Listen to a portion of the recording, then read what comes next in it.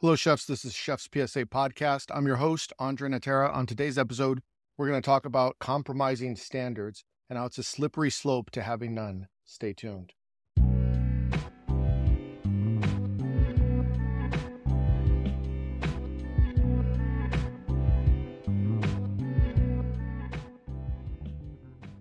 This episode of Chef's PSA is sponsored by J&R Grills and Smokers. Many of you have heard of J&R Smokers and Grills that typically last for decades. I've had the pleasure of using them for over 5 years at one of the top restaurants in Austin. They're beautiful. They gave me the control over technique and the smoke-infused flavors I wanted. I'm thrilled to have J&R as a sponsor. Their commitment over the past 50 years speaks for itself. They understand your passion because it fuels them too, barbecue or upscale cuisine. They always help you deliver. They build everything in Texas and ship to all 50 states and over 50 countries. J&R, they'll stand with you. They've always stood with me. Go to jrmanufacturing.com to learn more. Mom deserves the best, and there's no better place to shop for Mother's Day than Whole Foods Market. They're your destination for unbeatable savings, from premium gifts to show-stopping flowers and irresistible desserts. Start by saving 33% with Prime on all body care and candles. Then get a 15-stem bunch of tulips for just $9.99 each with Prime. Round out Mom's menu with festive rosé, irresistible berry chantilly cake, and more special treats. Come celebrate Mother's Day at Whole Foods Market. Before we get started, here's a brief update. I mentioned on the last episode, I finished writing the book,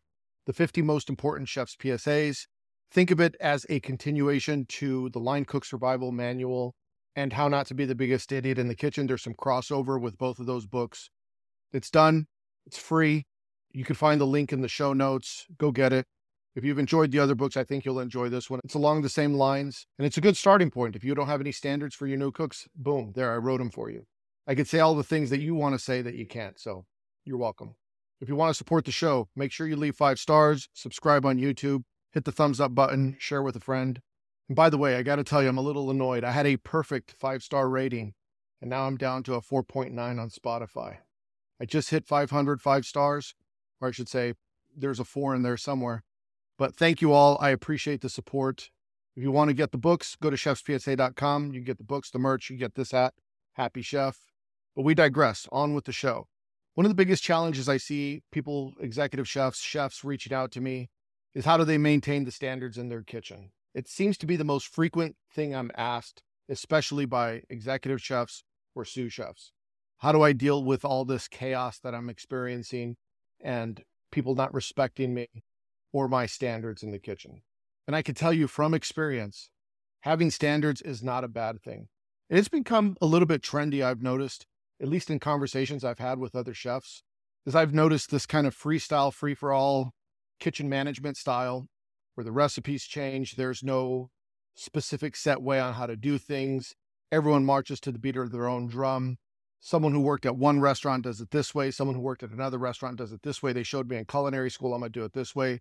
But when you have no standards, what I notice is that people default to the path of least resistance. No one ever says, let me make my job a little bit harder because I want it to be just a little bit more perfect, a little more soigné. The default setting on most people is to make it easier. They want to make it easier on them, which doesn't necessarily mean better for you or your guest. When I was a young executive chef, I loved being liked by everyone in the kitchen. I wanted to be everyone's favorite. I was a young chef. I wanted to cook good food. I could throw down in the kitchen and create beautiful things, and I wanted everyone to like me. And I had this freestyle cooking approach where I would execute all the very difficult food, but I wouldn't really show anyone how to do it because I thought it would be too difficult to train them, so I took on the majority of the work. One day I created this dish. I don't remember what it was, but it was complicated. And it was only for about 30 people. At the same time, I had a catering for about 800 people. And my boss came up to me and said, hey, who's going to execute this dish? It seems very complicated. The one for 20 people. I said, well, I'm going to do it. And he says, why are you going to do it? I said, well, because no one else here knows how to do this level of food. And he said, don't you think that it's more important for the head chef to be making sure the big party goes well? And I argued that no one knew how to do this fancy dish that I had created and I needed to be there for the 20. And my boss, he was a former chef. He comes up to me and he gets really close and he says, you're not in the little leagues anymore. I pay you to be the chef, not to be a cook. He says, you need to be at the big party and you need to teach someone how to do the other one. It was a lesson that I learned because I wanted to own everything. I didn't want anyone to learn anything. I didn't want to take the time to invest in people to train them to become better. I didn't really also have any standards. I had standards for myself that I wouldn't show anyone. Later on, fast forward a bit in my career, the kitchens where I had no standards, even though I could cook very well, I was not successful. My most success that I've ever achieved in a kitchen was the place where I had the most amount of standards. It was kind of the embryonic stages of Chef's PSA because it was everything. Fold your towels, cut your tape, set your cutting board up like this. Label has to go exactly right here on that line under the deli cup. Make sure everything is covered and aligned and straight. Only scrub the tables using a back and forth motion, then squeegee. There was a method of hierarchy on how I wanted everyone to clean. The language we used, callbacks, chef, loud. There were so many standards. This is how we fillet the salmon. This is how we fillet the fish. This is how we sear the fish. The brine is exactly this. Purees are done exactly this way. No boxes on the tables, no boxes in the kitchen. So many standards were introduced, and the cooks loved it. Initially, I thought that I'd get a lot of pushback, but the more standards I introduced, the more they enjoyed working there. It was identifying the rules to the game. If you have two people playing a game, let's say they're playing chess, but you say it's a free-for-all and you can play however you want, no one's going to know how to win. But once you identify what the rules are to the game, then the game is beatable. The game is winnable. The same thing applies in the kitchen. When cooks and chefs know exactly what the expectations are clear. They know how to succeed in the kitchen. They know the path to promotion. They know what's expected of them when they arrive at work, and they know they're going to be held accountable when things are done that are counter to the culture and the workplace standards. And I say this often, how you work when no one is watching is even more important than how you work when people are watching. When the chef is in the room, everyone buttons up, everyone works a little different, but when the chef leaves, everyone operates a little different. Maybe the radio comes on. Maybe the magic chef juice comes out and the food gets better. Anyway, we digress. When I was a young cook, I was a sous chef and the line got smashed. Rail full of tickets, chaos, busy. Servers are running around pouring gasoline on themselves, lighting themselves on fire. And I needed to pump the food out. And I had to do this dessert. And I don't even remember what I did, but I know I didn't do it to standard. It was just, for me at that point, it was just like sell the food, get it out, customers need to eat. And I deliberately compromised the quality and deviated from the standard. Now, my chef saw me out of the corner of his eyes. And he walked up to me and he says, "You're better than that. I'm disappointed." And I'll never forget that. It was one of those moments where he didn't yell at me, he didn't embarrass me, he didn't scream. Just the simple fact that he said, "I'm disappointed and you're better than that," my heart sunk because he was right. I knew I was breaking standard and I thought no one would see. And that was an important lesson for me. And it's important that you have someone on your team that is also holding you accountable, because if you're the rule maker, you can't operate as Caesar is above the law. A rule for one is a rule for none, meaning if you're the chef and you're allowed to do this, but the cooks are not allowed to do that, what do you think happens as soon as you leave? If you say no one's allowed to eat the steak and then you go and eat a steak, guess what happens? And you say no one's allowed to eat the steak. As soon as you leave, they're all eating steak. They're probably making more than just steaks, right? Another day is here, and you're ready for it. What to wear? Check. Breakfast, lunch, and dinner? Check. Planning for what's next and how to save for it? That's where Bank of America can help. For your financial to-dos, Bank of America has experts ready to help get you closer to your goals. Get started at one of our local financial centers or 24/7 in our mobile banking app. Find a location near you at bankofamerica.com/talktous. What would you like the power to do? Mobile banking requires downloading the app and is only available for select devices. Message and data rates may apply. Bank of America N.A., member FDIC. This episode is brought to you by Reese's Peanut Butter Cups. In breaking news, leading scientists worldwide are conducting experiments to determine if Reese's Peanut Butter Cups are the perfect combination of peanut butter and chocolate. However, it appears the study was inconclusive, as the scientists couldn't help but eat all the Reese's. Because when you want something sweet, you can't do better than Reese's. Find Reese's now at a store near you. Because the standard that you display is what the standard is. And if you as the chef cannot follow that standard, then it shouldn't be a standard. Because I promise you, they're all watching. And not only are they watching, but as soon as you step out the room, they're talking about it. They're talking about you behind your back and saying, they tell us to do this. Meanwhile, they go do it. How do they expect us to do that when I see them do it? It's a double standard. It cannot exist. So when you're going to implement standards, those standards cannot be compromised.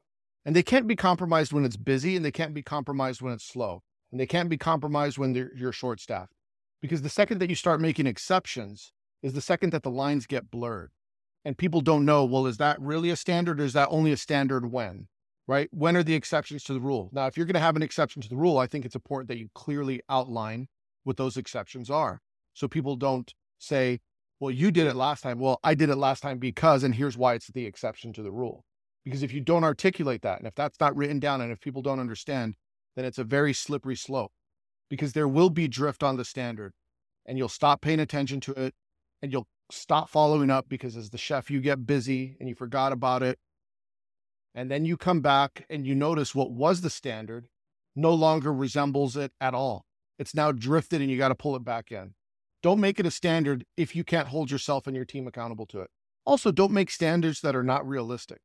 We all have lofty goals and we all want to be perfect. But if you can't introduce standards that everyone could do, there's no point in introducing them. Wait till you get better. Wait till you get the resources that you need to make sure it is a standard. Because the more you compromise, the more people push.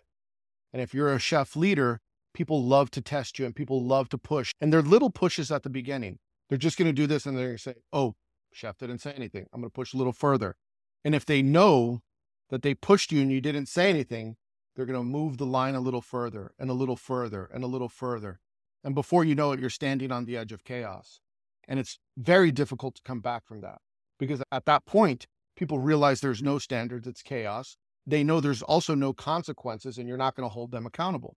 And when it's chaos and there's no accountability, as they say, the fish stinks from the head. You're the chef, you're accountable. You have to answer for it. You have to answer for everybody. That's one of the things that people don't fully think about as the chef.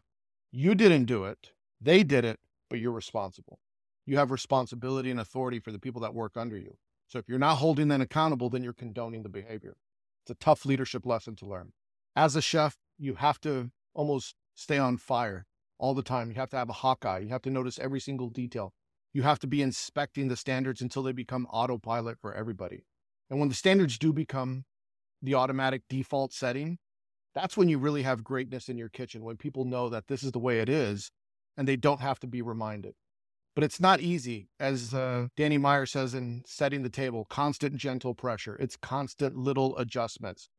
Adjusting this, making sure the chives are cut like that. The brunoise is perfect. The sear is this way. Maybe a little too much oil in the pan. Maybe it was too hot. You got to turn it down. That fancy little knob, that magic little thing that can adjust the heat. Learn how to use it. But constantly tweaking and refining and making sure that people are able to execute your vision and your standard is your responsibility. It's not their responsibility if you're not holding them accountable. If you're not holding them accountable, they're not responsible for it. So you have to inspect what you expect and also expect what you expect. And when it's not done, you have to correct it. And I'm not talking about blowing up and getting mad at everyone. I'm talking about just simply going up and saying, hey, this is how we do it. Let me explain to you why, which is also a critical learning when trying to implement standards. You can't just say, do this because I said so. There has to be a why behind it. People learn with the why. I want you to fold your towels. Why do I need to fold my towel?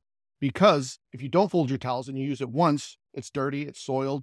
You only get 3 towels of service. And by folding them, your station stays tidy, you learn to work clean, and you get an exponential amount of uses out of it. Boom. Now I understand the why. Now I will believe in it. Why do you cut the tape short? Well, because if you use a tape that's that long versus tape that's that long, if it's 5 times the length, it's also 5 times the cost. That's why you cut it short, because everything's important in the kitchen. The decisions can't be arbitrary. There has to be a reasoning why behind it. Now, I'm not saying that decisions won't be arbitrary. There's going to be a couple that you say, I just like it that way. Why do we do that? Well, because chef just likes it that way. It's not necessarily the best reason, but it does happen. And if it does happen, then you need to explain, this is why I like it that way. It's personal preference, and explain to them that it is your personal preference. At least be transparent about why it is what it is, because they're going to say it anyway behind your back. It's better that they know the truth and you're able to admit it. And they could most likely get behind that.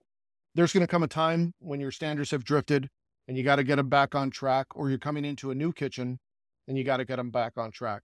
It's important to be upfront, transparent, and clearly outline what the standards are, but it starts with you. It starts with you holding yourself accountable. And then you hold one person accountable and you tell them you need to hold that person accountable. And little by little, that accountability starts to spread.